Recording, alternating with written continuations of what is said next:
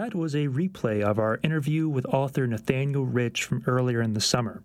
Up next, we have our update from One Book One New Orleans for the month of August, featuring Executive Director Megan Holt.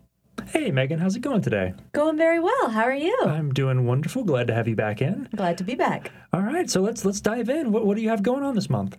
All right, so this month, our free public event is a continuation of the event that we had in February, Literacy as a Tool to Combat Incarceration, Part 2. So in the first iteration of this series, educators and organizations talked about how they were working to make a difference, and it was such a beautiful event at Studio B. But we felt that the one thing that was really missing from the discussion was the voices of formerly incarcerated people themselves. So we are going to remedy that with Part 2 of the series. The panel will consist of only formerly incarcerated people who received education or job training or something of that nature while on the inside, talking about how receiving education helped in the reentry process.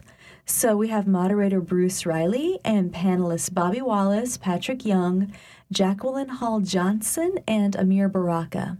And the evening will begin with a reading from Zachary Lazar, but in keeping with the spirit of the evening, he will actually not be reading from Vengeance. He will be reading from the manuscript of a currently incarcerated man in Angola. So every bit of this event will be focused on the voices from formerly or currently incarcerated people. Oh, wow. And as an added bonus, engaging new voices and voters will be on site doing voter registration. So if you have not registered for the upcoming election, which the deadline is October, there is no time like the present. Come out, get food, register to vote, and hear a really amazing discussion. All right, perfect. That sounds great. And I know you're always looking for volunteers as well to help with these events and upcoming events in the future as well, right?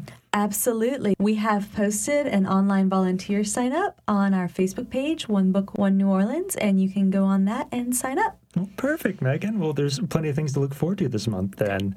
Yes, absolutely, because in addition to our event, the Historic New Orleans Collection actually picked Vengeance as its Art of the City Book Club pick for the month of August.